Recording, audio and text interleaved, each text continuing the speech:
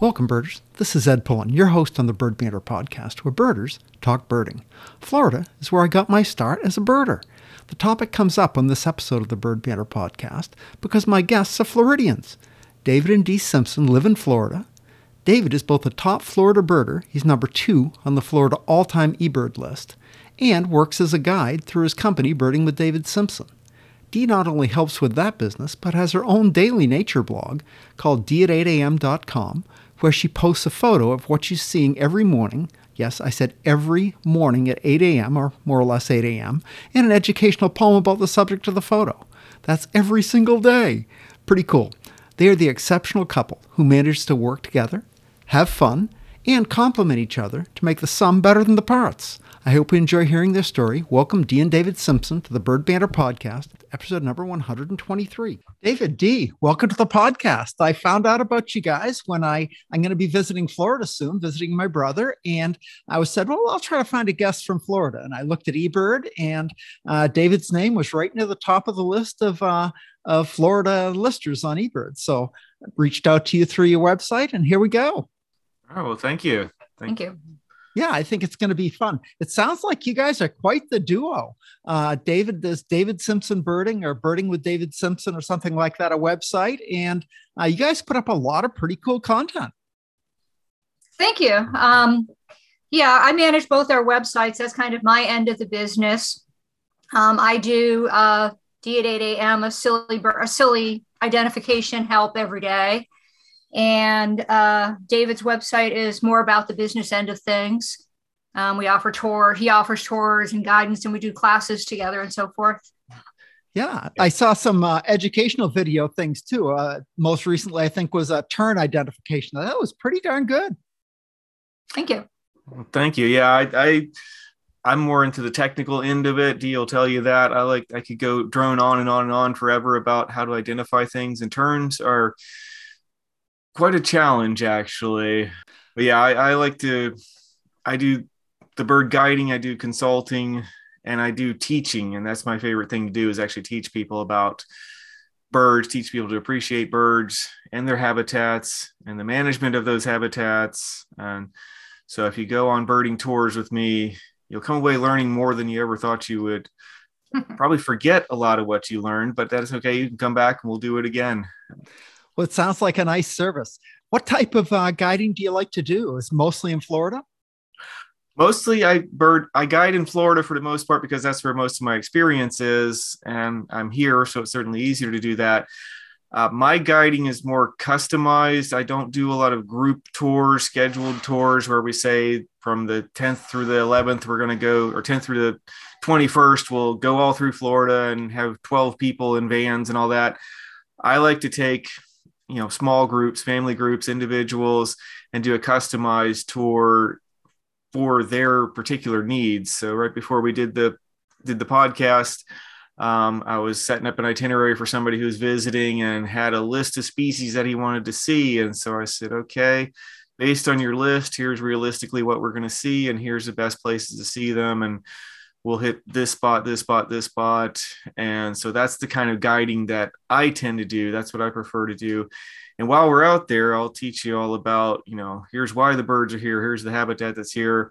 If we're on a state park or some sort of managed lands, I'll say, oh, it looks like they burned this area 3 years ago or 2 years ago. And here's some of the restoration work they're doing. And so I like to round it out with more than just birds. So my favorite kind of guiding is with somebody who wants to learn about the ecology and the history and the birds in the area, because that's what I like to do if I go somewhere else. So I try and treat people coming to Florida the same way I would, the way I would want to experience going to Arizona or Texas or wherever I happen to be going. So sounds like you have a pretty broad natural sciences background.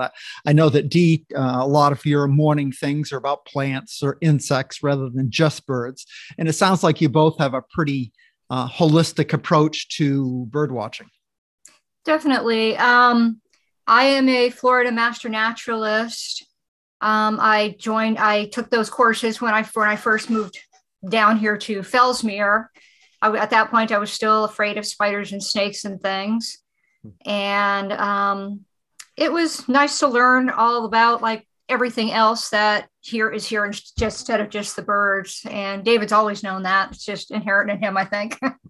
I've been birding I've been interested in birds since I was about 4. And I don't know how I don't know how I knew, but when I first saw a ruby-throated hummingbird, which some people might know how hummingbirds are famous for flying up and down and sideways and backwards and all that. And I was at my aunt's house in Rockledge. It was the classic old wooden house with the porch wrapping around most of the house. We had Turk's caps, which you don't ever see anymore, but that was a popular ornamental plant in the South in the 70s.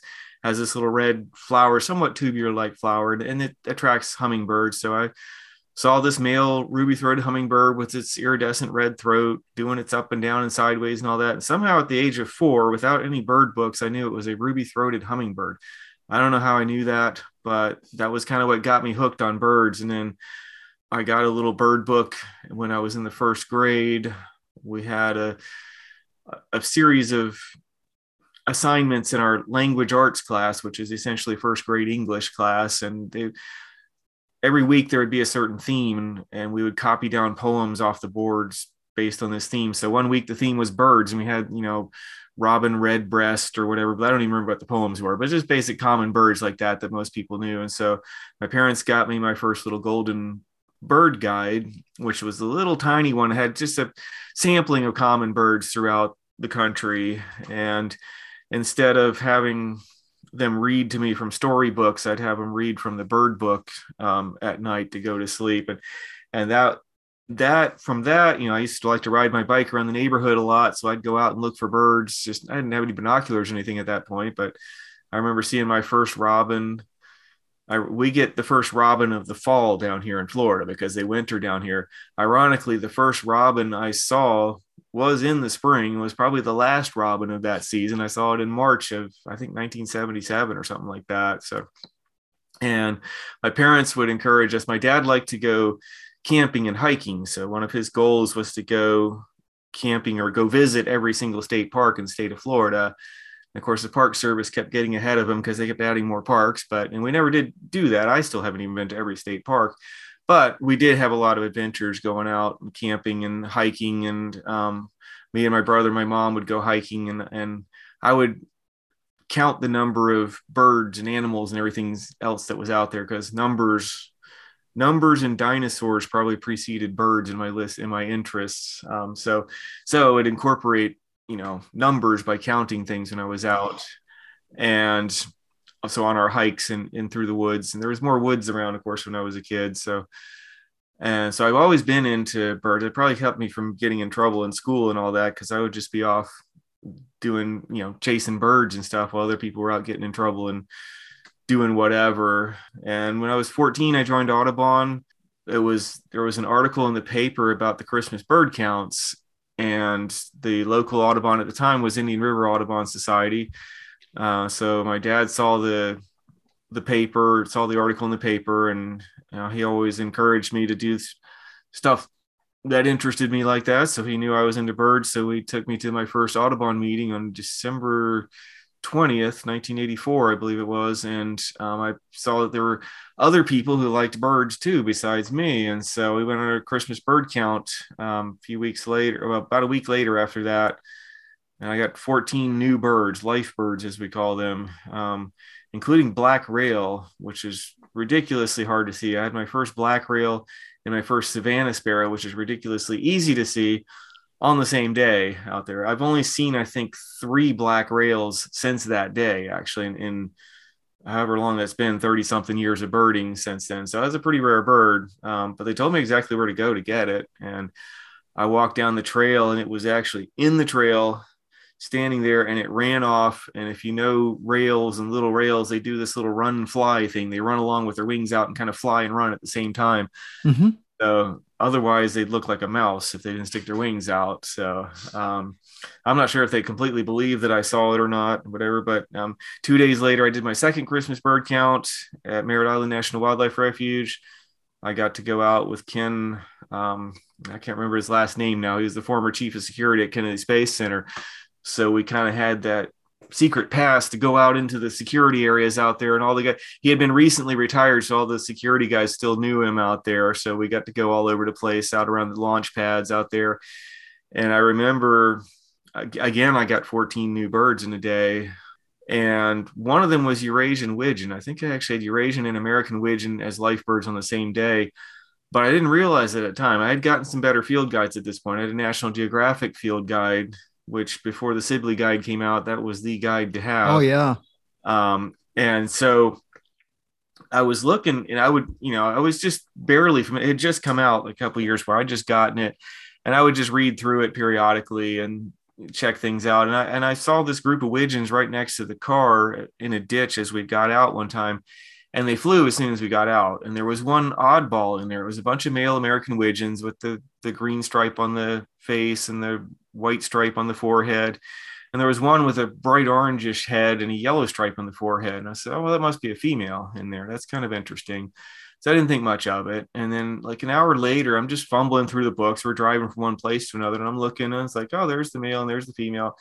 I'm looking on the page, and I'm like, wait a second, that was a male Eurasian widgeon, not a female American widgeon in there. And so I told them that, and we went back and we tried to find it. And I don't think they believed me that I saw it or not, but again, I was just a new birder, but I do remember that. I've actually seen several Eurasian widgeons at the refuge since then. So, and then I actually, strangely enough, a couple months later, I met the other DS, as Doug Stuckey likes to call himself, in Brevard County. He was one of my mentors in the early days of Indian River Audubon Society. He was leading his annual North Brevard field trip, because he lived up in North Brevard and he birded all over the place out there. So he would take us to all his favorite hot spots out there.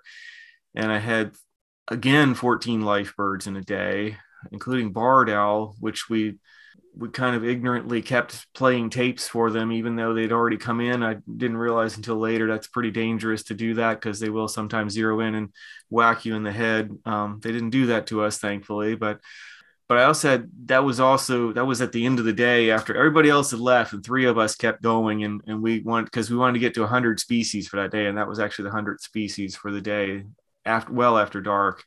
So it was my first 100 species day. And also I saw my first escaped parrot. We had a yellow-headed parrot out of Marinella National Wildlife Refuge, somebody's pet that got loose out there. Yeah. And that happened to be one of the parrots that they illustrated in the National Geographic field guides. We were able to identify it. So that was all a long time ago, but that was a big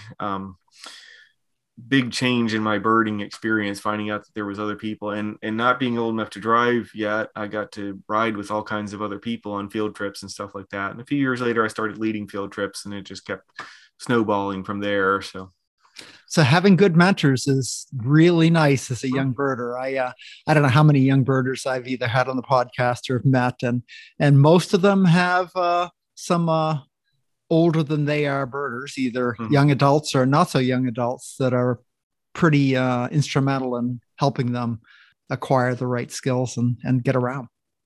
Yeah, I had Andy Bankert as my claim to fame. His dad got us together when he was about 12, and he's off in Alaska now, but he's greatly ascended beyond me, but we used to go birding, and I would take him out birding. We'd do big days back 18 years ago, whatever. We did a lot of big days around the state. I would drive, because he wasn't old enough to drive yet, so I would drive 700 or 800 miles from one end of the state to the other and get a whole bunch of species. And of course he went out with his young friends and beat the record that we had set a few years after we had done it. And he also beat my big year record about 6 years after I did a big year in Florida. I got 365 species, I think. And he went out and he got 367 about 6 years later, but I'm not doing another big year in Florida. That is way too much effort to do. I wasn't married at the time. That's the only reason I could do it. Right. So. It certainly helps. I had a Washington big year birder on as a guest, Will Brooks, who broke the Washington record in 2021, on as a guest a couple of episodes ago. And it's a big undertaking. The local news had him on a little news clip with his girlfriend and his college professor. And his girlfriend said, yeah, it was pretty intense year. Yeah. Yeah, no question that the less intense birder of a couple pays the price for things like that. Yes. Yeah. Well, I didn't have a girlfriend either during the big year. That helped. No, I think the last big year you had was, I think, the year before we got married. It was a couple of years before. Yeah. I did a bunch of big days after I took about a year off after 2 big years in a row, and they did a bunch of big days, which were much more easy to manage because you go out, scout for a few days or a week, and then do your big day or maybe a couple of them, and then you're done. And then we met sometime during that spree of big days. I think I did 63 big days in 2 years, trying to set the records for each different month in the state. And more importantly, try and bump the state record for Florida up above Georgia's corresponding state record for that month, which I did in some cases. But anyways, we ended up meeting at some point during that time. And so she did let me finish out that second year of big days. And then I was kind of done with that anyways. So they can wear you down. Dee, tell me your story. Sounds like you have at least an interest in birds and natural history. How did that come to be? Well, actually, I moved down here from Massachusetts in 2000. And as I was pulling away, my mom said, I'm not going to say bye to you. I'm not even going to miss you because I'm not going to have time to. You're going to get to Florida and you're going to see one of them big Florida spiders and you're going to turn around and come right back here. Because she knew how terrified I was of like spiders and snakes and things at that time. So I got down here and I was living in Rockledge at the time. And literally the day I got here, I went out onto my nice new big porch and there was this horrible looking thing on the porch. And it was, I swear it was like this. It was like I'm holding my arms about 6 feet apart. It's like, it must have been 6 feet tall and had big red spikes on its back and it was white and black. And I'm like, what the heck is that thing? And I ran back into my house. It was actually only about the size of my tip of my thumb, maybe. And I slammed the sliders shut and I actually locked them in case this thing on my porch could actually like break into my house somehow. And right then and there, I said, okay, I can either prove my mom right and just turn around and go home, or I can go to Barnes & Noble and pick up a book and find out what the heck that thing is on my porch. And it turned out to be a little tiny spider called a crab-like spiny orb weaver. And, for David, his sparkbird was probably the hummingbird. But for me, my sparkbird was actually a spider. And after that, I started learning how to identify things and figuring out what can hurt me and what cannot hurt me was my initial way of finding out what things were. But then I really got into birding. I was out at Merritt Island Wildlife Refuge one day when I think it was like my first or second year here. Maybe probably was my first year. And I was looking at some birds and this old guy pulled up next to me and said, hey, you know what that was? And I said, not really. He said, well, that was a tern. If you wait here for a minute, there's going to be another one flying right along. And I said, oh, really? How do you know? And he said, because one good turn deserves another.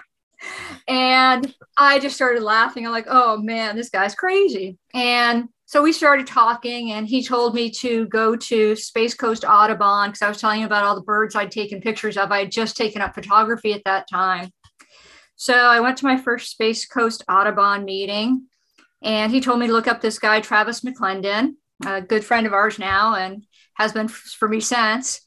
And so I had I was shooting film at the time. And so I had all these pictures pasted in a little notebook. And I thought I had a life list of 200 birds.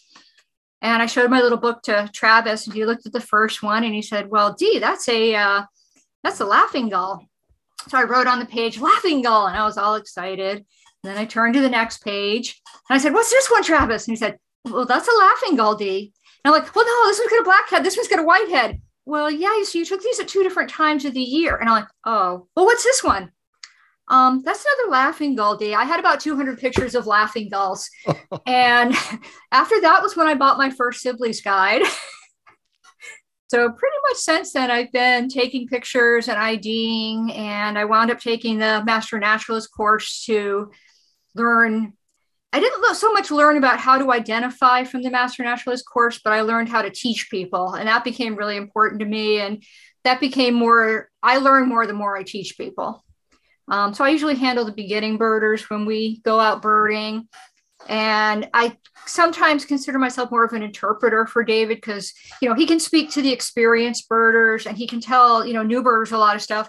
But a lot of times I can look at people and I can judge this person's pretty lost because David will be talking about the primaries. And, well, you can tell that's a such and such because the primary is this long and the carburetor's this long. And I'm like, okay, so I kind of pull the new birders back and I'm like, he's saying the wing is blue, I've noticed that in some of your videos. There'll be like little bubble talk things. I'm not sure what you call that. That are a little humor and a little education at the same time. Yeah, I tend to.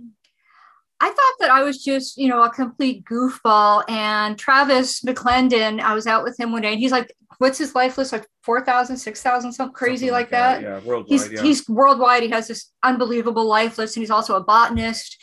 And he's just one of the most brilliant people that we know. And one day I was out with him and he's like, "Oh, look at that. It's a flying cigar." And it was a swallow, of course. No, chimney swift, rather.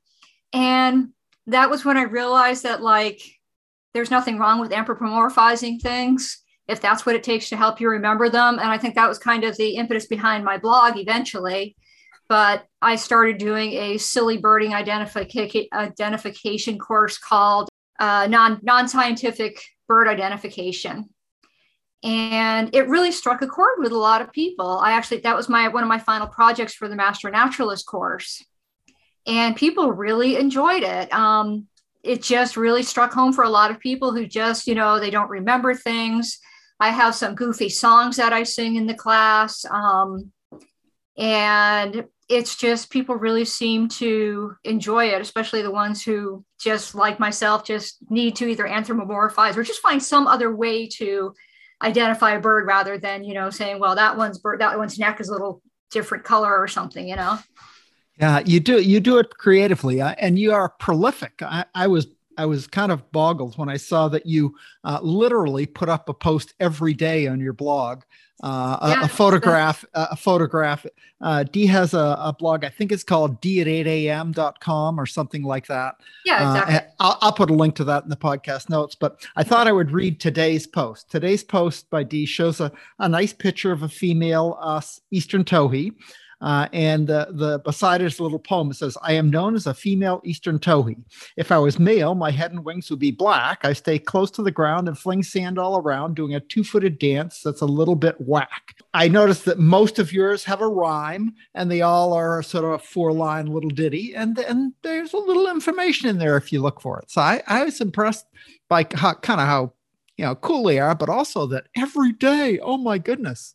Yeah, every day since January 1st, 2017. Wow. Yeah, I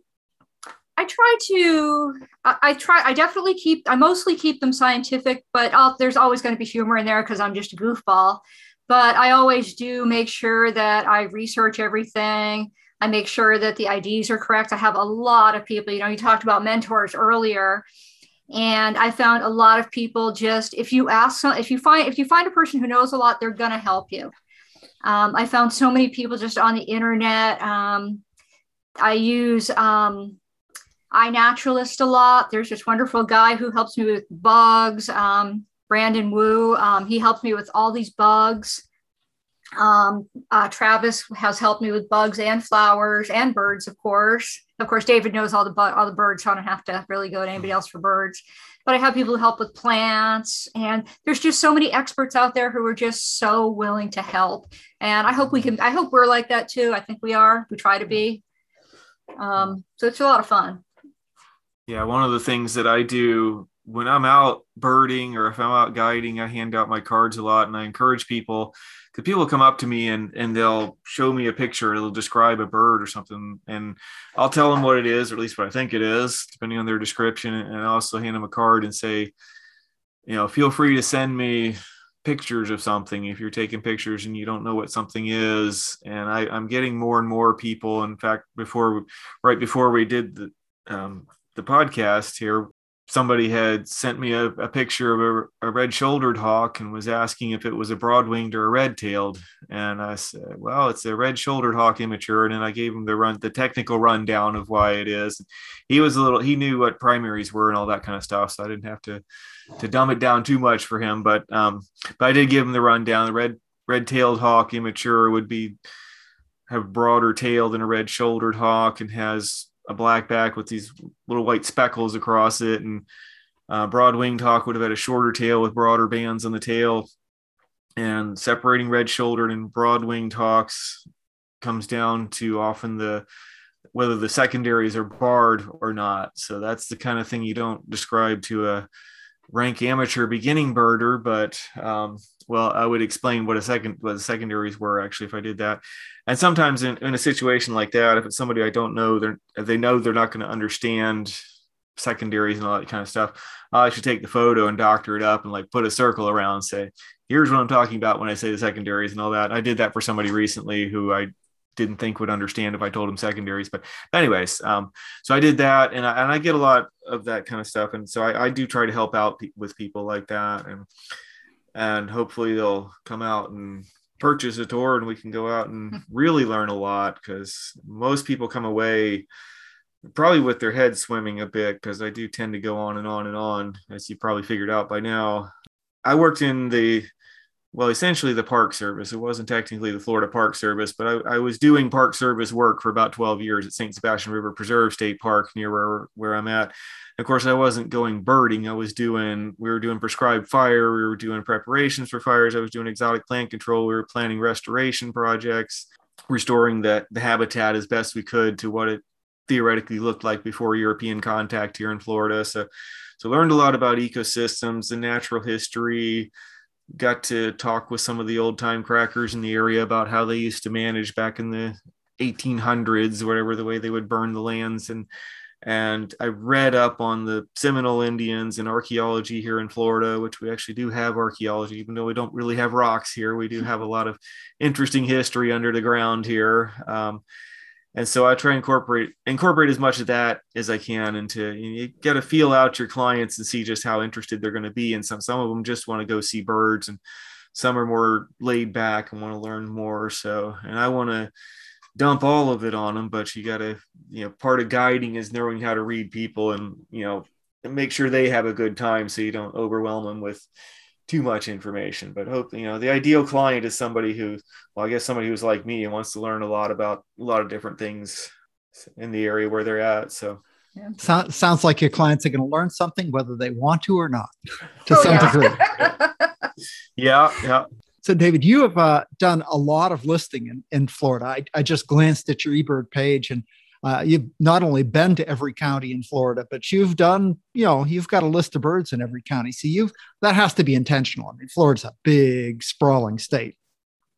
Yeah, Florida is a very interesting state. I often tell people it's one of the most diverse states that doesn't have a mountain range in it, because you have places like California has the mountains running down the middle of it, and you've got a bunch of birds on one side of the mountain, a bunch of birds on the other side of the mountains, plus the mountain birds there.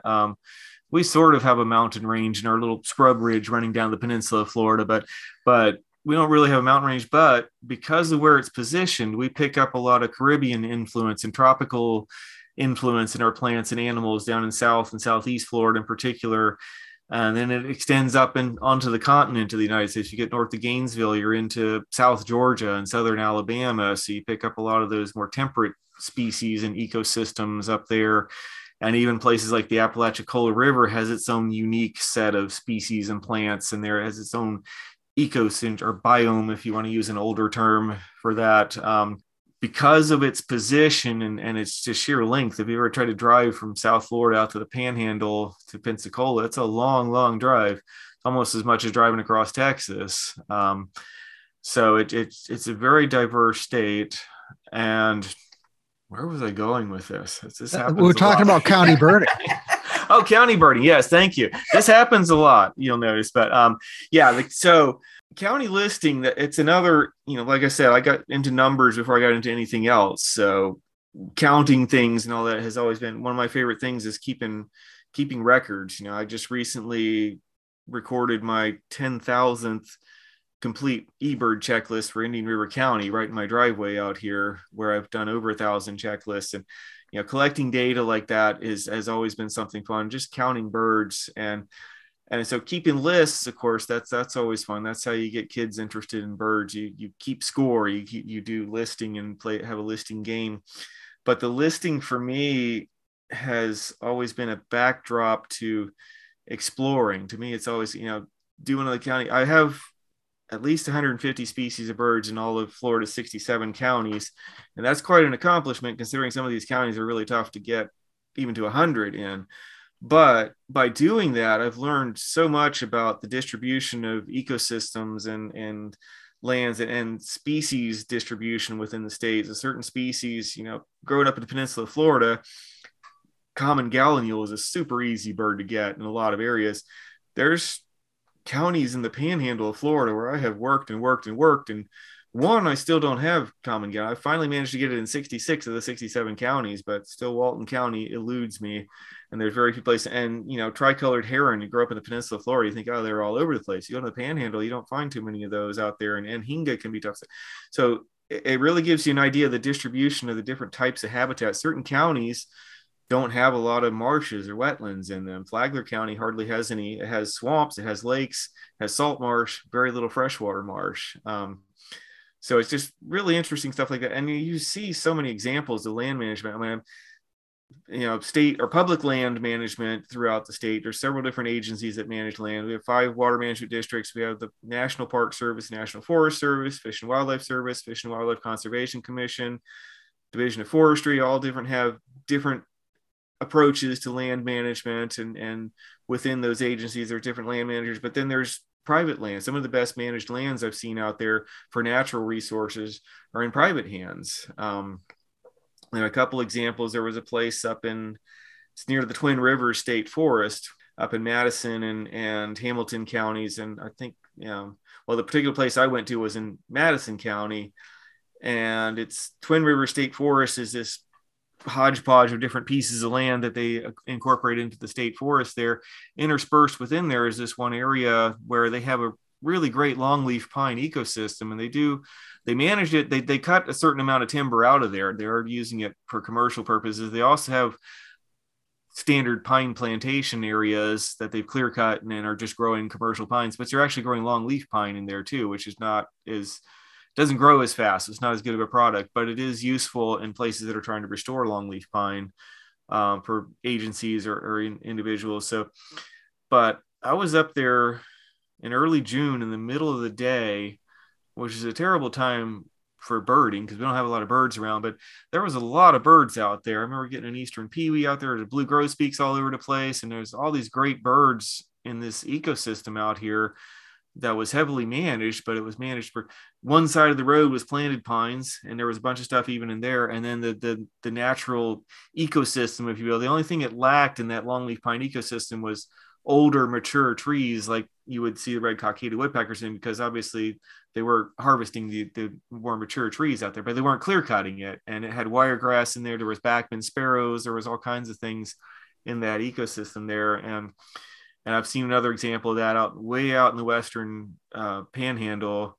We went out there, a couple of us went out there to chase western meadowlark. We had lots of eastern meadowlarks in Florida. Western is really hard to see in Florida.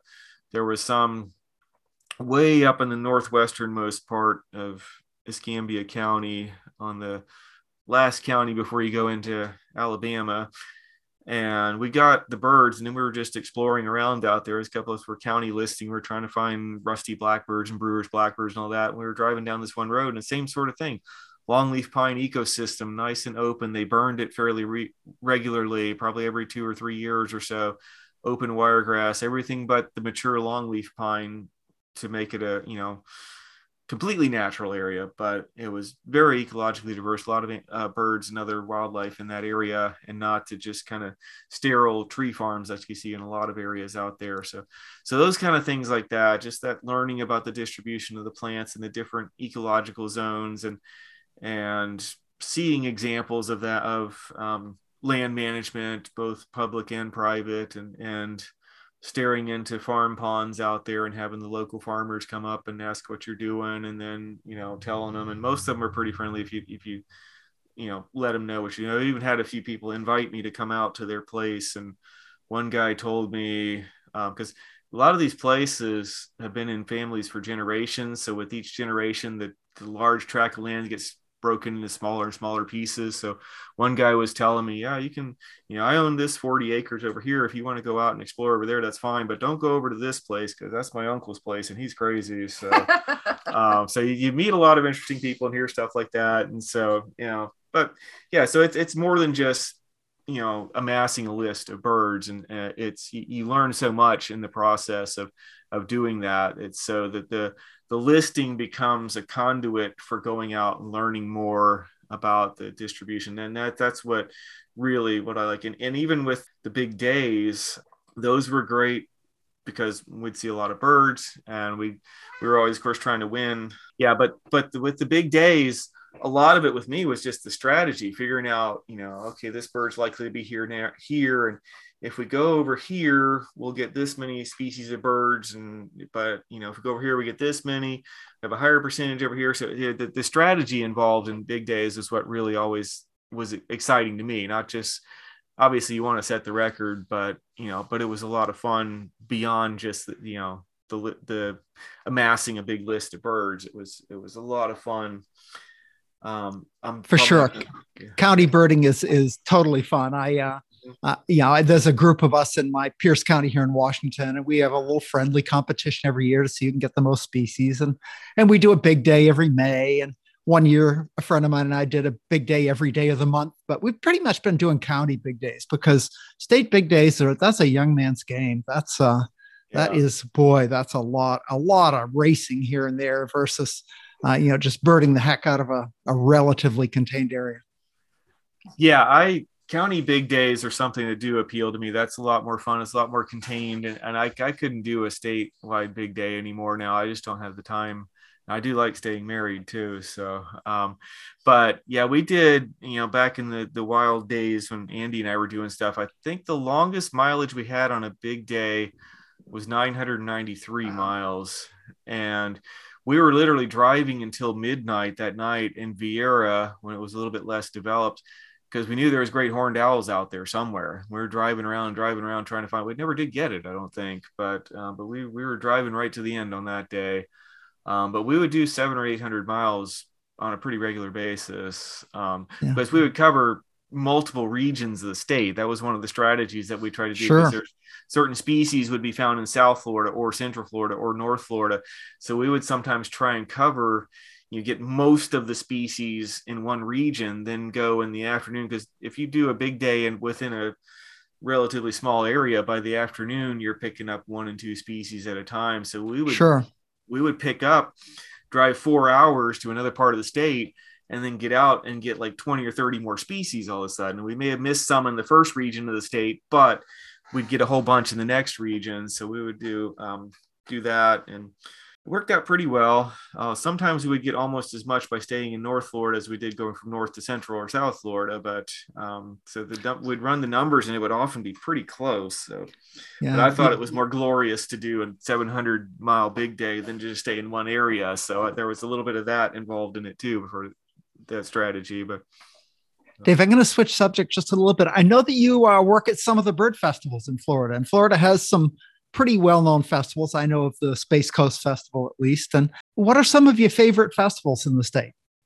It's kind of like trying to pick my favorite bird. Often my favorite festival is the one I happen to be at the time. My favorite bird is the one that I happen to be seeing at the time. I mean, I like certain ones. The Space Coast Birding and Wildlife Festival I was involved in right from the beginning because it pretty much happened right in my home turf in Brevard County, there where I grew up. That one has gotten huge, and it's great because there's some people I only see at Space Coast Birding and Wildlife Festival because I don't do a lot of the national festivals. So I see a lot of the tour companies and the optics reps, the optics company rep and field trip leaders. And I do a bunch of field trips there, and there's 1,000 people coming there. And so it's big. It's not very personal, but it's big, and it's very interesting. At the other end of the spectrum is the Everglades Birding Festival that Patty Cunningham and I do down in Fort Lauderdale area. And we keep the registrations down to about 30 to 40 people so that we can have we only have about 3, maybe 4 guides if we're lucky there. So we keep the field trips down to a smaller amount, and we meet at the same place. Everybody meets at the hotel in the morning, and we get out and we go and we come back at the end of the day. And Patty is a teacher by profession, as well as, I'm a teacher, just an amateur teacher, but we'll teach people about birds and how to bird. And we'll do a couple of talks. I did a talk on eBird this last time, and I think we're going to keep doing that. And we have basically 2 field trips every day. People go on one or the other. And most people stay for most. We do Thursday through Monday, Martin Luther King weekend, because she's a teacher. She needs the extra day off to do it. We cover most of the ecosystems of the Everglades. We talk about the Everglades, and people get to know each other. It's much more intimate. So you see the same people every day.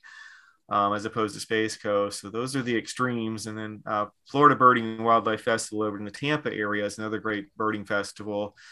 It tends to be in sometime around October, not always the same weekend. But that's another great one. There's a lot of great field trips. They do have they have a festival area with some of the vendors and such will be there.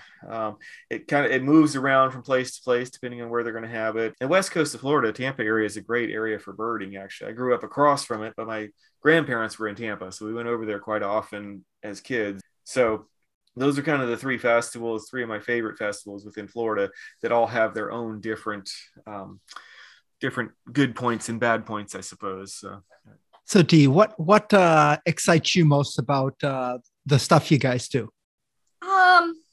It's just learning new stuff every day. I mean, it's so hard to go out and not see new things. I spend a lot of time at the St. Sebastian River Preserve State Park right by our house, because I do manatee observations for the park there, and I do eagle watch for Audubon out there. I do scrub jay monitoring for the state park. And you'd think going out to the exact same area every day, you're just going to see the same things. And I never see the same things twice. I mean, there's always a new spider to find, a new bird, and rarely I find a new bird, but a lot of new, bugs and spiders and critters and flowers and plants. And there's just always something new to find out there. So I'm out there like 4 or 5 days a week, probably, before I go to my day job. And it's just so cool that there's just always something new to learn, like wherever you go, especially places like Merritt Island Wildlife Refuge. I don't think I've ever seen the same birds there twice. I mean, you'll see, there's certain birds you see every time you go there, but it's not the same set of birds every time. So I think that's what I like most about it. It's just learning and seeing new things every day. It's so cool. David, what do you see going forward in birding? Are you going to try to travel more? Are you going to hunker down and do more stuff in Florida? What excites you going forward? Well, I have been doing a little bit more traveling. I did Southeastern Arizona Festival the last couple of times that they did the festival. I went out and led some field trips with them. And I told Luke, who runs it, it's like, I know how to guide. You've seen, I don't know the birds and ecosystems of Arizona as well, because I haven't traveled out there, but I do know I could be the second guide on a trip with 2 guides, and I can drive the vans and stuff like that. So that's what I've done the last couple of years, and I'm learning a bit more about that out there. So I was set up to go to Biggest Week of Birding until they called it for COVID, and last year I'm hoping to branch out a little bit more of that. I also like doing Florida quite a bit, but I am dabbling with the idea of getting out to other areas. But I also kind of like, Florida. I could stay in Florida the rest of my life and still continue to learn more new things and see more things. There's certainly plenty of places. Every time I get down to the Keys, I'm always like, I wish I had more time to spend more time in the Keys or Everglades Park or the Big Bend region of the state. It's a very ecologically unique area. And everywhere I go, I could probably name off 4 or 5 places that I've been to that I'd like to go back to, plus 4 or 5 more places that I haven't been to that I'd like to get to. So I could easily spend the rest of my life in Florida, just exploring here and learning more about Florida and finding more books to read. I have a stack of several books at any time on the bedstand that I'm trying to read through at night, which is the only time I really ever read that much. And I just constantly keep getting more books, even though I haven't finished reading the ones that I've got, because there's always more to learn about the ecological history or the people living here. And I had a really neat book about the fishermen, the commercial fishing industry in Fort Pierce area, written by one of the local historians down there. And I read a book about all the fossils that they found in Florida. I read about Vero Man, and which they did an archaeological dig right here in Vero Beach nearby here that I didn't even know about. And that was actually fairly recent. And I found that book and I read through that. And so I've got piles and piles of books, that some of which I've read and I need to read again because I don't remember as well as I did when I was 10 years old now. And so there's just so much more to learn out there. And of course, the more I learn, the more I can share with people when I'm taking people out and showing people about Florida. So it sounds like we could define a lifelong learner as David Simpson, someone who just never wants to stop learning. That is super cool. Florida has a special place in my first day of bird watching ever was in the Everglades. My wife was a birder. I didn't even know it. She's kind of on again, off again birder. And we were visiting my parents who were wintering in the Gulf Coast and driving from Key West to there. And we had one night to spend somewhere. She says, let's stay at the Everglades. I said, oh, okay, sure. Whatever. And she said, I'm a birder, and I said, really?